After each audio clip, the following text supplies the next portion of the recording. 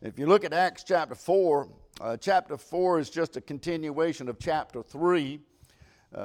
We're in that third chapter where Peter, James, and John are going up to the temple. And there sat a man lame since birth, and he's asking for alms. And Peter said, "Silver and gold I have none." Then he said, "Such as I have, I will give to you." Such as I have. You know what? If you ain't got such as I have, I'd get you some such as I have before you get out of here. Amen. He said, "Such as I have, I give to you." He said, "I'm going to give you what you did not ask for." And I guess, and then he said, "In the name of Jesus of Nazareth, rise up and walk." And he got up. And the Bible said that he leaped up, and proving that God said he'll do what he said he will do. And through these miracles that he worked through these guys, it took this city in an uproar. And the ones in power, the political structure of that day, the religious people of that day, and they were losing their minds because they couldn't explain the power of the gospel. They just knew this: there was a bunch of people believing different, talking different, and acting different, and they couldn't explain it. And the whole town is in an uproar. So they have this meeting among the high priests and all those elected officials, and those people that were in power, and they are trying to decide what to do with these people. They're out in the streets, they're singing, they're shouting, they're preaching, and doing such miracles. They said, "We can't explain it, but the people see it. They all know this man. They have watched him sitting at this gate from the sense of birth and lame. And now all of a sudden he's up running, leaping, and jumping. We can't explain that." So they called this meeting, tried to intimidate and tried to threaten them to be quiet about this. Can I ask you something? When God does something awesome in your life, how are you going to be quiet about it? And I want to say to all of us, if salvation is so wonderful, why in the world would we want to keep it to ourselves? I don't mind if people find out how I got in. I'm glad to tell you how I got in. Let me say this: if you go up to someone and you ask them, "Are you saved?" and they get mad at you, I would venture to say they're not saved. Somebody that's saved, and you ask them, "Are you saved?" they're going to shout about it, and they're going to tell you exactly what happened to them. And that's what's happening here. In chapter 3, we see that. But in chapter 4, there's a continuation of chapter 3 here. In verse number 18, "And they called them and commanded them not to speak at all, nor teach in the name of Jesus." Let's read that again. "And they called them and commanded them not to speak at all, nor teach in the name of Jesus." Listen, religion doesn't bother the world, but old-time salvation does. The leaders today want you to pray to some God, a God of whatsoever, or whatever name you want to throw out there. But can I tell you, when we pray, we still pray in the name of Jesus. We still preach in the name of Jesus. And we still witness in the name of Jesus. We still shout in the name of Jesus. The world does not want to hear that. But Peter and John answered and said unto them, "Whether it be right in the sight of God, or hearken unto you more than unto God, judge ye." And I love verse 20. "For we cannot but speak the things which we have seen and heard. Let us pray. Father, we come before you, Lord. Thank you for all your mercy and grace and love. We thank you, Lord, for being real in our lives, Father. And we just ask you to touch our hearts and lift us up and encourage us tonight to speak the name of Jesus. Father, we'll praise you. In Jesus' name we do pray. Amen. They said we don't want to, we have no control over. But for us, we cannot speak the things which we have seen and heard. They said we have no other course. There's no other course. We have no other options. This is the only one thing that we can do. We must speak the things which we have seen and the things which we have heard. Can I say that if you have proclaimed the name of Jesus, you don't have to have no other option to proclaim the name of Jesus. It's in the Bible. It says this Bible is preaching, cross-lifting, gospel-proclaiming church. We are true to who we say we are to. There's no other course. There's not a debate. There's no other option, but we must speak the things and speak in that name that above all other names, and that's the name of Jesus Christ. I was preaching a revival in Georgia. And when I was preaching, it was a small church like this, and it was packed out. And while I was preaching, a little lady over here this side, about middle row, in the middle of the row, she got happy. And I mean, she got happy. And she started shouting. And while she was shouting, I'm looking at her because my church, they didn't do like that all the time. But all of a sudden, when she started shouting, another little lady over here got to shouting. Next thing you know, somebody over here got to shouting. And somebody in back got to shouting. Then I seen this woman that hadn't walked in a long time. She was been in wheelchair. They roll her in a wheelchair the whole time I've been there. And all of a sudden she gets up and she starts running around the church. I couldn't say a word. I couldn't do it. Everybody got excited. Everybody got set down. So I sat down. The preacher's sitting up here and I sat down. He says, "Way to go. You got them all riled up." I said, "What?" He said, "You ain't going to be able to do nothing now." He said, "You know what they got?" I said, "No, I don't know what they got." He said, "They got a case of the can't help it. They just can't help it." And I got to thinking about that. It would do us all a little good to get a case of a can't help it, amen, every now and then. We got this name of Jesus that's done so much for. I believe it's what happened to Peter and James and John. In our text, they see the moving of God and experience the power of God, and they watch this lame man get up, and they are under the spout where the glory of God is running out, and those religious and political leaders looked at them and said, "Just calm down. Stop all this. Especially that which you in the name of Jesus Christ. Don't do that no more." And I believe Peter had answered them like this: "Sir, we've got a case of a can't help it. I can't help it. Everybody else has a case of the can't help it. We can't speak the things which we have seen and heard." And I want to say it's time for the Church of Jesus Christ to stop worrying about political correctness and worrying about politics and the apostate and the religious climate that we're living in today, and clean off your piece of real estate and lift up your voice and proclaim the name of Jesus Christ. Proclaim the gospel and proclaim the truth. It is the world that asks you, "What's wrong with you? Why are you so excited?" Just tell them, "I got a case of a can't help it." I believe that's what happened to Peter. He got a case of the can't help it. I want to show you three things in this text that got Peter in that condition. That got Peter in the place where he had it can't help it. Verses 9 through 12, we see the Savior that converted them. "Peter, what are you stirred up about?" He said, I got to tell you. That man by the name of Jesus Christ, he was the builder's stones that the builders rejected. Oh, but that stone that you rejected has become the chief and cornerstone. He said, I want to remind you, the religious people, it's the name of Jesus, that man that was healed.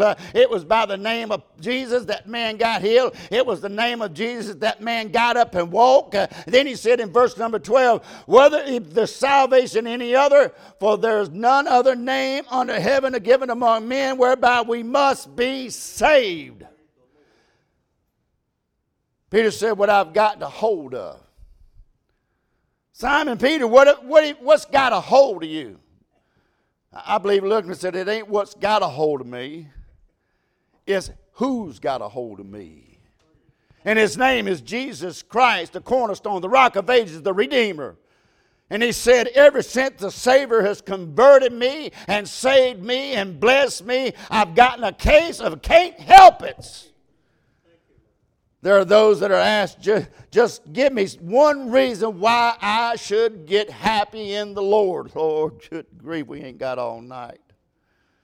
You can tell them, well, you're not going to hell. You're washed by the blood. You're saved by the grace of God. Jesus Christ lived on the inside, and just to know that our sins have been forgiven and our past has been erased. And our faith in the Lord Jesus Christ should give you something to be rejoicing about tonight. Sometimes I just get a case of the can't help it just thinking about what He's done for me. Amen. He forgave me my sins, and I have a lot of them. He's forgiven me my sins. He's washed me by the blood. I've been to the cross of Calvary. I've been washed, and I'm telling you, I get excited about that. I think we need some boldness in our lives. When you realize that you was a sinner on the way to hell, but Jesus loved you so much that He reached down farther than you could reach up, and you can testify. You can't help but to witness about what God has done for you. You can't help but magnify the name of Jesus Christ. But everybody doesn't respond the same way. We're all made up different. If you smile or just chuckle on the inside to express God your gratitude, that's fine. His blood has redeemed you. And aren't you glad the Savior converted you? My hope is not in church membership. If that's all I had, I will never get a case of can't help it. If all I was being dumped in a pool and being baptized, I would never get a case of the can't help it. But it goes beyond being a member of the church. It goes beyond being dumped in a pool of water. Praise God, I've been to Calvary. I met the Lord Jesus Christ. I didn't get better. I didn't turn over a new leaf. I didn't just shake His hand or sign a card. I met Jesus Christ, and His blood has washed my sins away, and He wrote my name down in the Lamb's Book of Life, and He lives in my heart, and He realized that He's my Savior. And all the things that He's done for me. I get a case, I can't help it. Be excited about what He's done for me. Simon Peter said, I can't help it. I must tell you what happened. And we need to, our lives, lift our voice in this world and remind sinners. It has always been Jesus. It still is Jesus. And it always will be Jesus. When He saves you from your sins, you can't but give Him the glory and serve Him because He is worthy. I think we just need to get a case of can't help us when we think about what God has done for us, where God has brought us from. Spirit that lifted, we see that the Savior that converted Peter. Then we see the Spirit that consumed him. Verse number 8 said, then Peter, filled with the Holy Ghost, The Spirit had consumed him, gave him a case that he can't help it, and he had a fire burning in his soul that he could not be quenched. And I promise you that religion did not give it to him, politics did not give it to him, the government did not give it to him, good works didn't give it to him. The power of the Holy Spirit of God that was operating in his life gave it to him. You have to understand they just been in the upper room. When the power of God came down on them and like a mighty rushing wind. And he walked out of that room under the divine influence of the Holy Spirit of God. The Bible said those men, through the power of the Holy Spirit of God, turned the world upside down. And I promise you, it wasn't their personality. It wasn't their talents. It was not their abilities. They were fishermen. They were lawyers. They were tax collectors. How in the world is that alone going to get them to turn the world upside down? It cannot. It wasn't the fisherman. It wasn't the lawyer. It wasn't the tax collector. It was the authority of the Holy Ghost of God that was in them and operating in their lives. And when Peter stood up, it was in the power that was behind him. When John stood up, there was an authority in his message. Not only he had something to say, but he had the power to say what he had to say. The Holy Ghost consumed him. And there was a fire burning inside of him. There was a zeal burning inside his heart. I think we all have lost that fire. We've lost that zeal. We don't remember where God brought us from. We don't think about where God has taken us from, washed us from our sins, how filthy we were. If we all got what we deserve, hell would be our home. But thank God the blood cleanses me. I want to say I believe when the church gets filled of Holy Ghost God again, a blaze from God, and get anointed under the Holy Ghost of power again, we might just get a case of the can't help it in the church. And no matter what the world says, no matter what the politics says, stand up and proclaim that name which is above every name. Do you realize when these men stood up before God, their families, their jobs, their livelihood, their reputation, their social status was all on the line. I read a story of this Jewish man born in Russia, late 1800s. His name was Hyman Appelman. He was a devout Jewish. They celebrate just like in Exodus. They celebrate all the Passovers. He was a devout Jewish. They came to America. And he was going to go to college. He couldn't speak much English, and he taught himself how to speak English. One day he got sick. He lost about 40 pounds. They thought he was going to die, and he was walking on the streets, and he had walked into a store, and he's trying to get something to help him. And he asked the pharmacist there, "You got anything to help me?" He says, "I don't think I got anything to help you," but he said, "There's somebody across the street that might can help you." He said, "What's across the street?" He says, "There's a preacher over there preaching. Won't you go over and see him?" He said, "What? I might as well." So he walked across there. And he got in there and he got to listen to this preacher. He got under conviction. He went to that preacher, and the preacher read him Romans 10.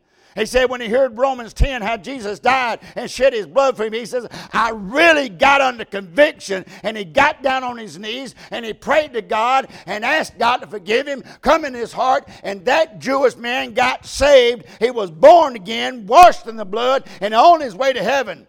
You think he got a case that can't help it? He got so excited about it, he called his mom and daddy.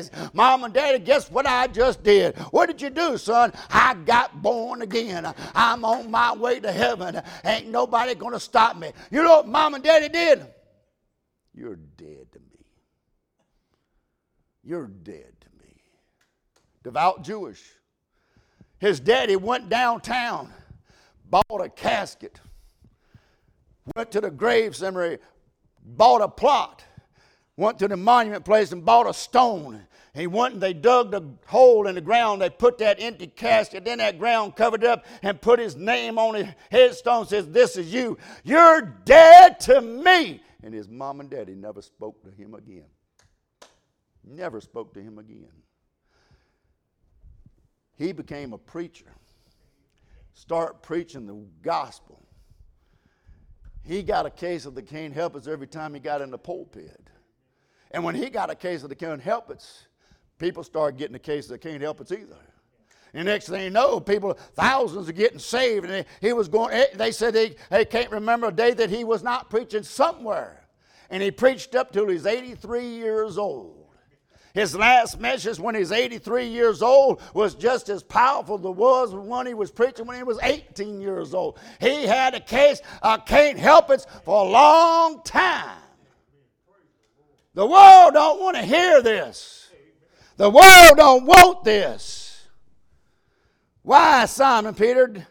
Why? Here Simon Peter denied the Lord by the fire 3 times. He's the one that says, "I'll never leave you, I'll never forsake you." But here Simon Peter by the fire denies the Lord 3 times. But here at last time when Simon Peter denied the Lord, he's seen Jesus, heard what he has said. He heard what he said.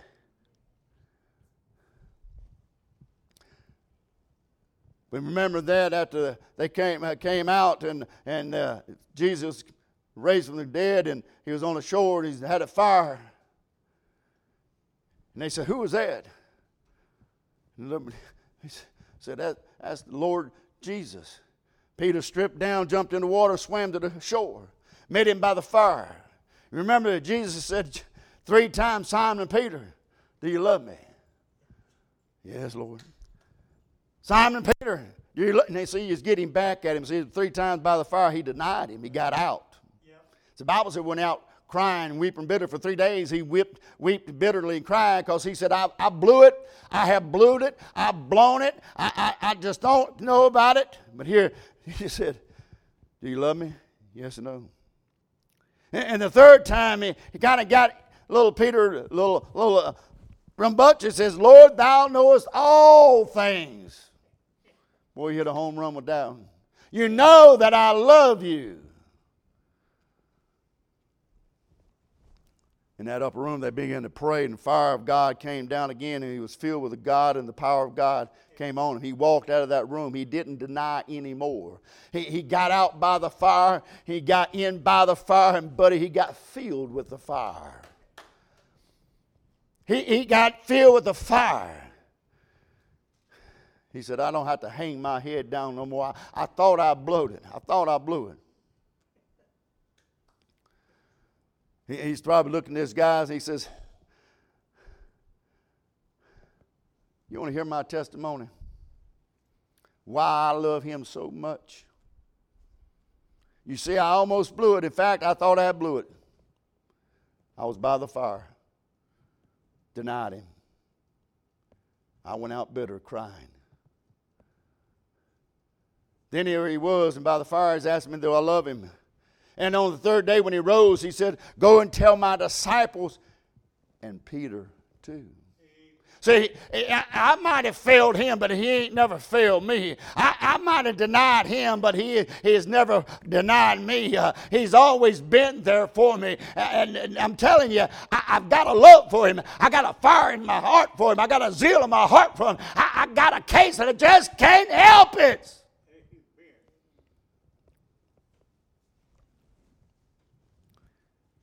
He gave me a lot more than I deserve. He brought me back. If the Church of Jesus Christ in this day ever had a reason to praise God today, if you look back over 2020, churches was closed and locked up. Churches were not having. There's some churches still ain't opened their doors. God has let us go on continuing our business. He's letting us meet again. God has been too good to us. And the Holy Spirit is real. He has brought us back from so much and has given us so much. He helped us get through it, get over it, and beyond it. We can't help but give him the glory. If Peter did not open his mouth and spoke, it would have grieved the Holy Spirit that was in his heart and that was in his life. The Savior that converted him, the Spirit that consumed him. And there's a service that was compelling him. Peter asked him, "Are you mad? Because we went by this man that was lame and couldn't walk from birth. Are you mad that we reached out to this man and God performed a miracle in his life? What are you mad about? Why are you mad about this? What's the problem? All we're doing out here is glorifying Jesus and serving the needs of those who are in need. Why this world is so against religious people today, I don't understand it. We're going to church and loving God and helping the community, trying to lift up and encourage people in the world today. We're not doing any damage to our community today. But there are those who go out and they burn flags and burn buildings, riot in the streets. And what they're doing is hurting our community, hurting our nation. But what we're doing is not hurting nobody. It may wound some people. It may wound their pride. But we're not hurting our community. It's not hurting the state. And all we're doing is giving God the praise and shouting the glory of God. We say amen. Thank you, Jesus. Reaching out to the lost and denying world that has nothing to look forward to. And it seems to me if an organization is trying to do that for this world, they ought to just try to give them a hand. If we're trying to make it a better place to live in, they ought to give us a hand. I'll be for that. That's what I would be for. I am for winning souls for Christ, making a difference and changing lives of people that would give you a good case of I can't help it tonight. Let me ask you a question. How many of you believe that the Bible is the Word of God? How many of you really believe Jesus tasted death for all men? How many believe today the invitation still stands, whosoever will? How many believe that God has commanded every man everywhere to repent and be saved?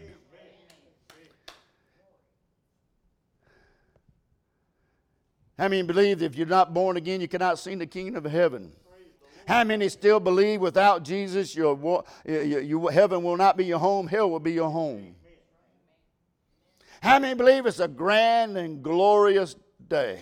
A grand and glorious feeling to know that you're washed in the blood by Jesus Christ and you're on the way to heaven. How many believe that?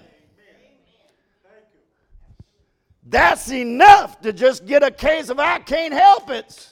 That's enough to reach out to the lost, dying world and tell them, hey, I know where I'm going and you can go with me. I'm telling you, there's a way to get there that seemed right unto man, but death at the end. But I'm telling you, you come to Jesus Christ, you get a hold of him and let him get a hold of you. He'll fill you with the Spirit. He'll clean you up. He'll change your life.